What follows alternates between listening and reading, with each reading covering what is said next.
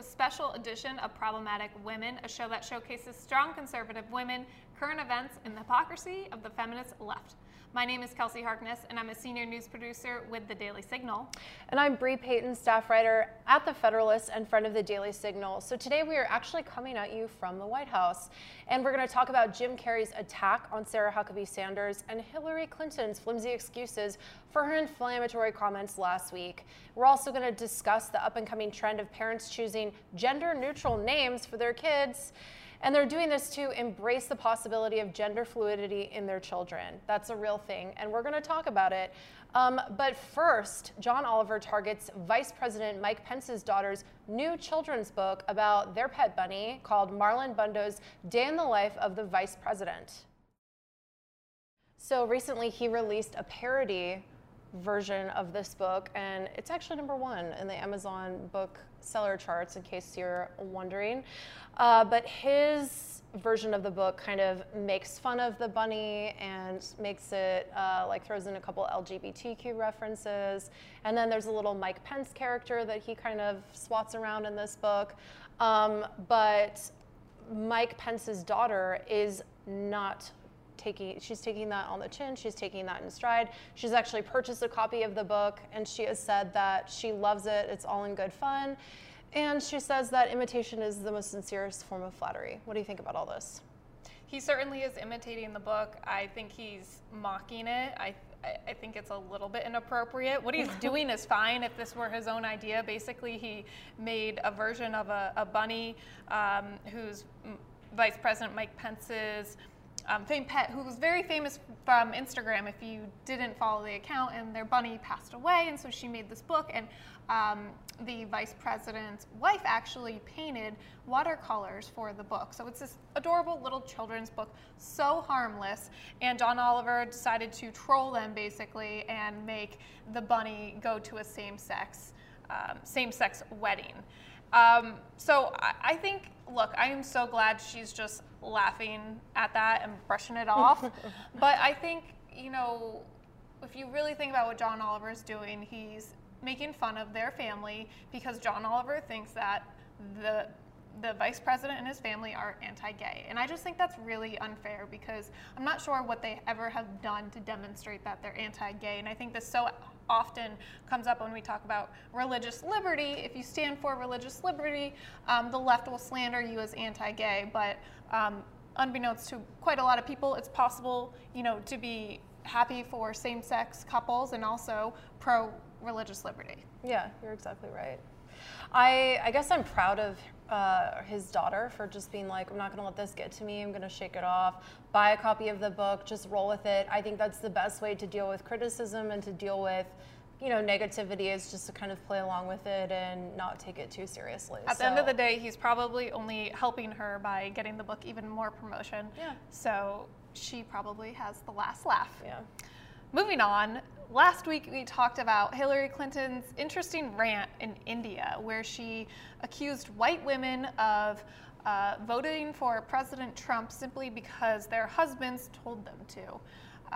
She received a lot of backlash and criticism for these comments. She also kind of degraded Middle America as flyover country, and even a lot of Democrats we heard come out against her. And I think it says a lot when you don't have your own party defending the woman who was their presidential nominee. So this week, she attempted to apologize, but I don't think it's fair for us to even call it an apology. Yeah, so this is what she said. She said, "I meant no disrespect to any individual or group, and I want to look to the future as much as anybody." And then she went on to say, "It's not that crazy when you think about our ongoing struggle to reach gender balance, even within this same household." So she's basically kind of saying, sorry, not sorry. Sorry, I'm not sorry. Sorry, not sorry. That's what she's saying. And, you know, this excuse where she was like, I meant no disrespect to any individual or group. She literally slandered the middle of America, saying that, you know, I won the coastal cities, the cities that are innovative. The people that didn't vote for me are these kind of, she didn't say backwoods, but she said, yeah, she did say backwards. And she said, you know, these people who don't like racial equality, people who, you know, kind of implying that they're racist. So I think she very clearly did single out a group of people. And I don't think this apology really cuts it, but I can't say I'm surprised. I mean, this is the lady who's the queen of excuses. When she lost, she blames sexism. When she says something bad, she's like, oh, there's still gender imbalances in the household, and it's not that crazy that I would come out and say this. I think that this is, just par for the course when it comes to HRC. She's actually really interesting to follow on Facebook, and if you have any interest in reading the whole long statement she put out in response like this to this, long.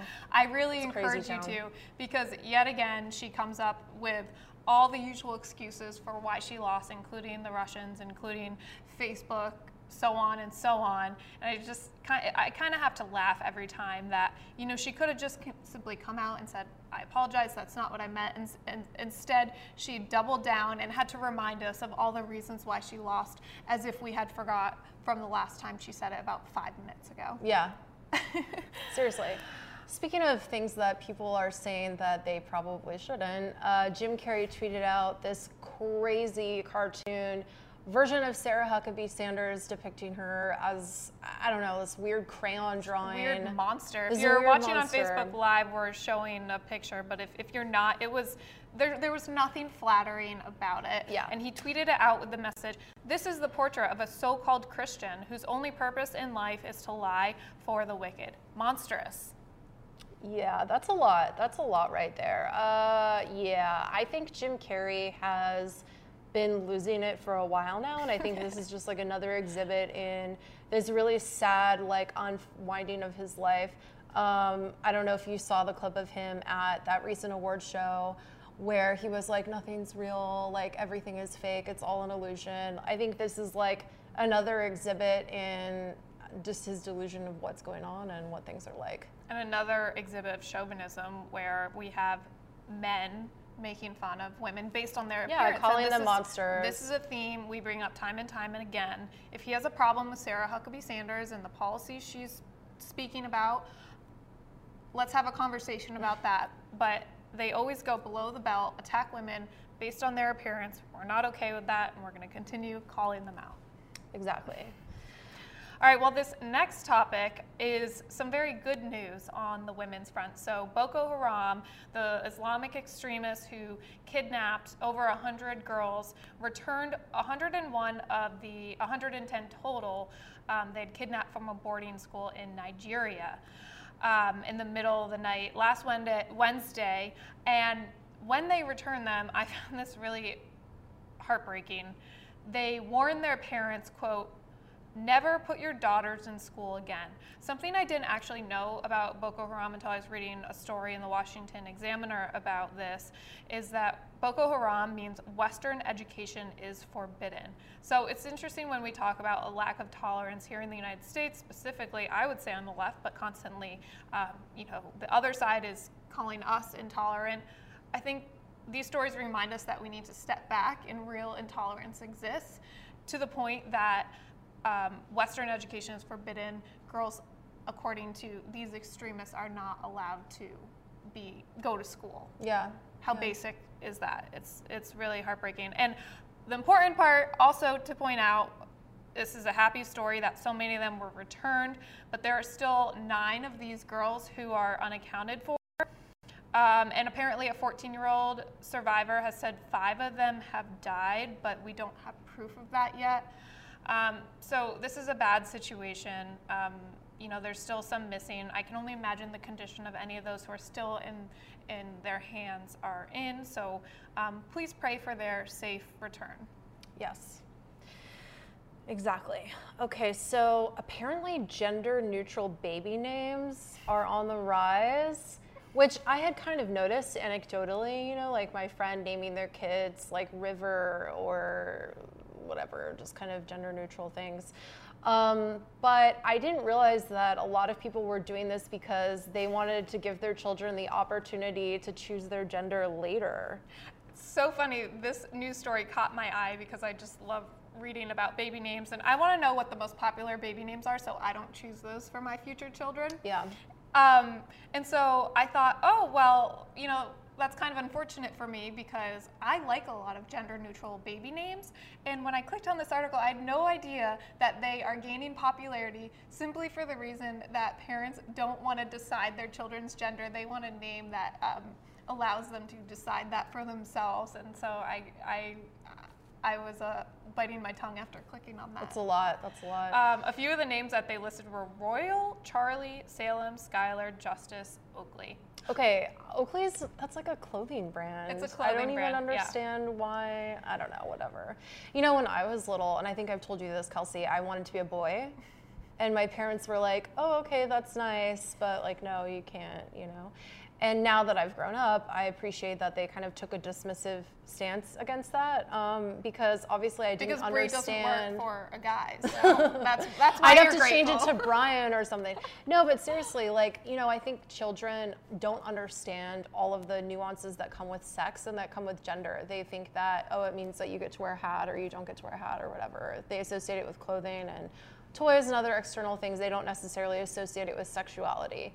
So I think that more than ever we should be having this conversation, but not because we want to let our kids decide our gender, because they can't. It's a sign for you. Sorry. I agree, and I'd say one sub-note to this news story is that if you hear parents who name their child a gender-neutral baby name, I don't think it's fair to assume that those parents have bought into the whole gender identity idea, because someone like myself, although I don't have children yet, that would not be the reason if I ever chose a gender-neutral name that I would. But now I don't know if I'll be able to, because that might be always what I think of when I hear these gender-neutral baby names. 2018. Too much. Too many things you got to worry about now. I can't even keep it straight. Well, that wraps up our That Happened segment. When we come back, we will bring you one of our new segments called This Is What Feminism Looks Like.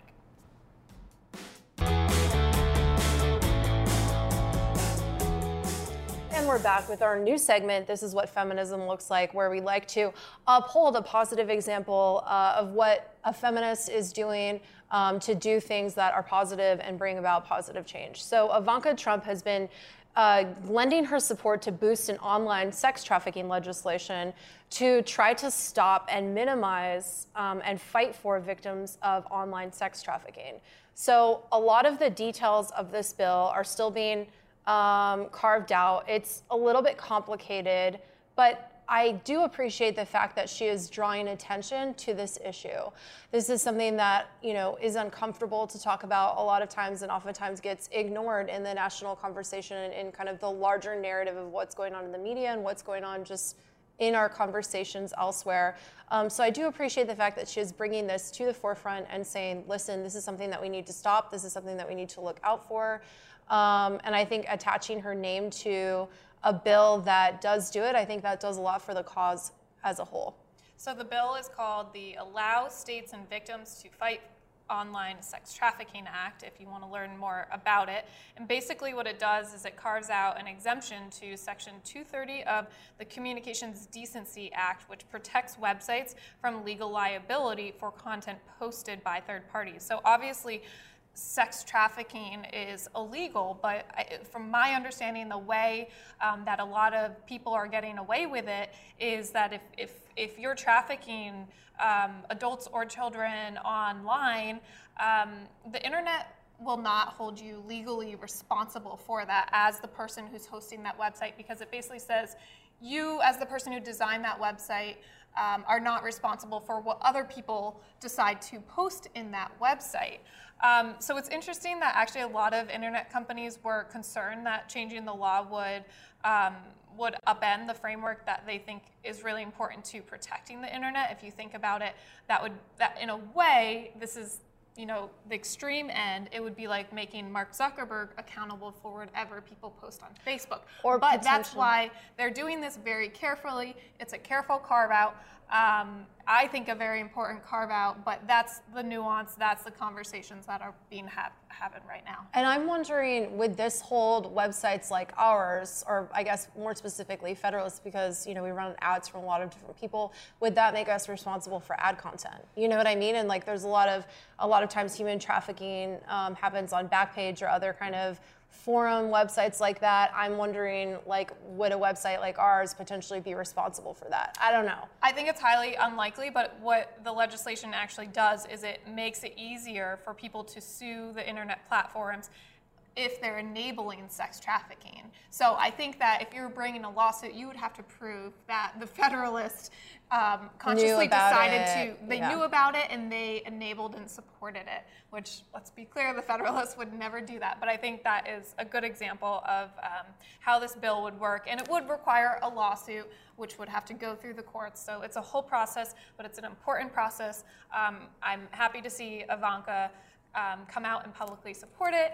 And I will offer a minor side note that from the White House today, I was able to interview Ivanka Trump on a few different issues. We talked about Me Too, we talked about the workplace job training skills, and we talked about free speech. So I encourage you to check out that interview in the Daily Signal.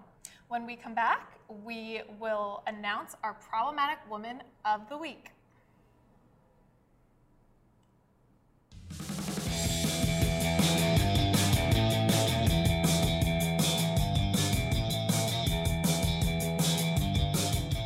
Welcome back, and now it's time to reveal our Problematic Woman of the Week, which is my favorite part of the show. This week, we got a chance to sit down with Sarah Isidro Flores over at the Department of Justice, and we got to have a conversation with her and ask her a couple of questions. Watch. And with the ongoing opioid crisis that is overtaking the country, now more people are dying of opioids than of breast cancer. What are some of the additional steps that the Department of Justice has been taking under Jeff Sessions to combat what's going on? Sarah, thank you so much for joining us. Really glad to be here. We are also joined by my co-host of Problematic Women, Bree Payton with the Federalist. Bree, thanks for coming along. Of course, thanks for having me. So we're actually coming to you from the White House right now. There's an event happening that's focusing on millennials and millennials in the workforce. So I wanted to start out this interview by asking about a recent action the Justice Department took on behalf of millennials on college campuses relating to free speech. Take it away. So we have this crisis across the country that's just not getting the coverage that it should, frankly, and I'm so glad that you guys are talking about it, and obviously incredibly grateful to the president for hosting this event today, because I think it is so important. I mean, I think if we were in college right now, we would be having a very different experience, or at least I know I would, because I kind of spoke my mind in college. And right now that's, you can get expelled for that. You can get shut down for that. And so what the Justice Department has done is tried to find those most egregious cases and filed what we call a statement of interest, but think of it as an amicus brief or a friend of the plaintiff or defendant in some cases to show that the federal government has an interest in protecting free speech on these college campuses. And so the most recent one that's certainly been a famous school for doing this is Berkeley.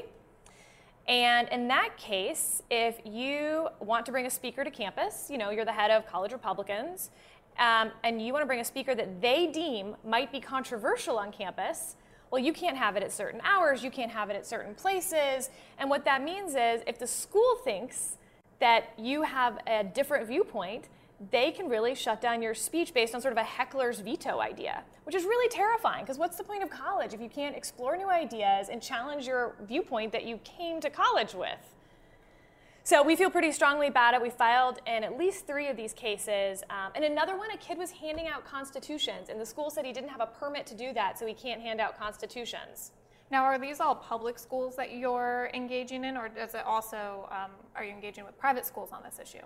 So we have filed in public school cases, but obviously private schools accept a lot of federal dollars as well, and I don't think you've seen the end of this issue for public or private schools. Got it. Yeah, certainly. And with the ongoing opioid crisis that is overtaking the country, now more people are dying of opioids than of breast cancer. What are some of the additional steps that the Department of Justice has been taking under Jeff Sessions to combat what's going on? And yeah, just tell us more about that. Well, part of the reason I'm here today and you don't get Jeff Sessions is because he's actually in Tallahassee right now talking about opioids. And tomorrow he's visiting a neonatal unit in Birmingham, Alabama, to visit babies who were born addicted to opioids, which, the statistics on this are incredibly heartbreaking, and they're growing. And so the president has told us to take a lead on this as an administration and to end this crisis. And so one thing that I think your viewers in particular would be interested in is we have a team called the J-Code team, which I like the name because it's easy, it sounds cool. It sounds like we could have a sitcom on it. And the J-Code team, though, specifically targets online, dark net, illicit fentanyl-type websites that are selling these. We had a 13-year-old boy die in Utah recently because the drugs that were ordered online, I know shockingly, weren't what they said they were. They had fentanyl in them. He overdosed and died. And I think it's really hard to imagine what those parents must have gone through. Did you even know you could order fentanyl I didn't on know the you could internet? order drugs online. News to me. So we had two, actually, a prosecution today, one in San Diego, another in Ohio. And the Ohio one, I think, will just blow your mind. So they arrested someone with 3 pounds of fentanyl and charged them with this. 3 pounds of fentanyl is enough to kill everyone in the city of Toledo several times over. That is how powerful this stuff is. And so what the president's message has been is don't start. There's rehab and there's treatment and there's all these things that are so important, but the best way to not get addicted and to not end up as one of these statistics, don't start. Yeah. I guess he's kind of taken that example too, right? Doesn't Absolutely. drink, doesn't smoke, doesn't do anything, just not gonna risk it. Right. Speaking of the dark web, you and I were talking a little bit earlier about just like human trafficking issues. What are some steps that the Department of Justice is doing, or what's a message that the DOJ would like to send to Americans about this issue? Well, we have a lot of resources dedicated to human trafficking. It's one of those issues that really lives below the surface. It's not something that I think a lot of people see every day as they drive around, but it is every day. The Super Bowl is probably the #1 day for human trafficking in the country. And we have this, huge sports event and everyone's watching the Super Bowl, and what you're not seeing is what's happening behind the scenes. And so I think it can be a silent crisis. And so the thing that I would say to you guys and to your viewers when it comes to human trafficking is a see something, say something problem. If you think something doesn't look right, people who are being trafficked don't wear t-shirts that say, I am a human trafficking victim. So it's up to us to all ask questions. These girls can be young. There are, MS-13, a gang that the president has talked a lot about. They traffic girls as young as 12 years old. So they're in your junior high school, they're in your high school, and it's up to all of us to ask questions and raise alarm bells because while law enforcement does an incredibly impressive job with this, they can't be everywhere the way that we all can. Yeah, it seems like so often people are looking to the government for the solutions, but on this case, you're saying the most important thing that we can do is, as members of our local communities, is to really, first off, be aware that human trafficking is happening, and then keep our eyes out for it. So we appreciate that message, and we will do our part to spread it. I want to ask, in spirit of our podcast, Problematic Women, first off, is that something you would perhaps identify with? Do you view yourself as at times problematic? And what was it like coming into the Justice Department? For those who don't realize, the Justice Department is always a mix of more people who come from a political background and then long-standing civil servants who are sometimes more loyal to one administration than the other. So what's your experience been like? I think other people will have described me as a problematic woman throughout my career. I hope they have, actually. I think that means you're probably doing something right along the way. So love being with you guys. I think that's really fun. So I came from a campaign background, political background, and so campaigns are startups, right? It's why I always tell young people, particularly college-age folks, try a campaign. Just go do it for a summer, for a couple months. If you find it addictive and love it, great. If you don't, you had a cool time in random state, whatever. So you go from this really startup mentality to the Department of Justice has 115,000 employees. And it does important work, and every day you feel like you're making a difference in people's lives, whether it's reducing crime or fighting the opioid epidemic or protecting the border, national security. There's so much cool, important stuff we do every day. But yes, 115,000 people is a large number of people to move into categories.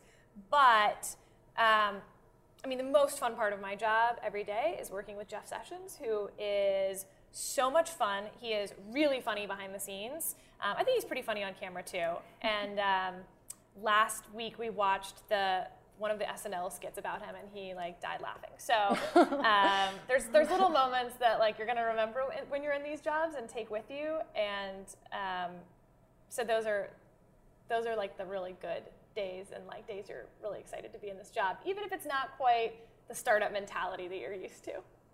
Something I guess we always like to ask guests too is we talk about feminism and what feminism means to you. Do you consider yourself a feminist, or is that label a little bit troublesome, or what do you think about all that? That's tough because, you know, I feel like as conservative women,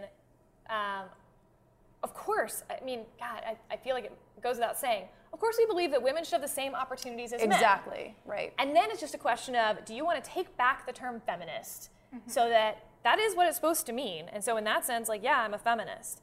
But that's not what we use it as in our society anymore. It has been so hijacked. So I don't know if I'm on team take back the word or team like define your own word. I know what I am, and I think I know what we are, and I know what conservative women are, and I don't think we've ever been particularly bothered by labels, or we probably wouldn't be here in the first place. So I don't know, it probably depends on what mood I'm in, how many glasses of wine. The more glasses of wine being less likely to... No, then I'm like, take back the word. We can do it. Run up that hill, worth it. Yeah, without any wine, it feels like quite an uphill battle. Like I'll fight some other battle. Well, Sarah, thank you so much for joining us. We really appreciate your time, and you definitely are a problematic woman in our eyes, and that is a good thing. We appreciate all.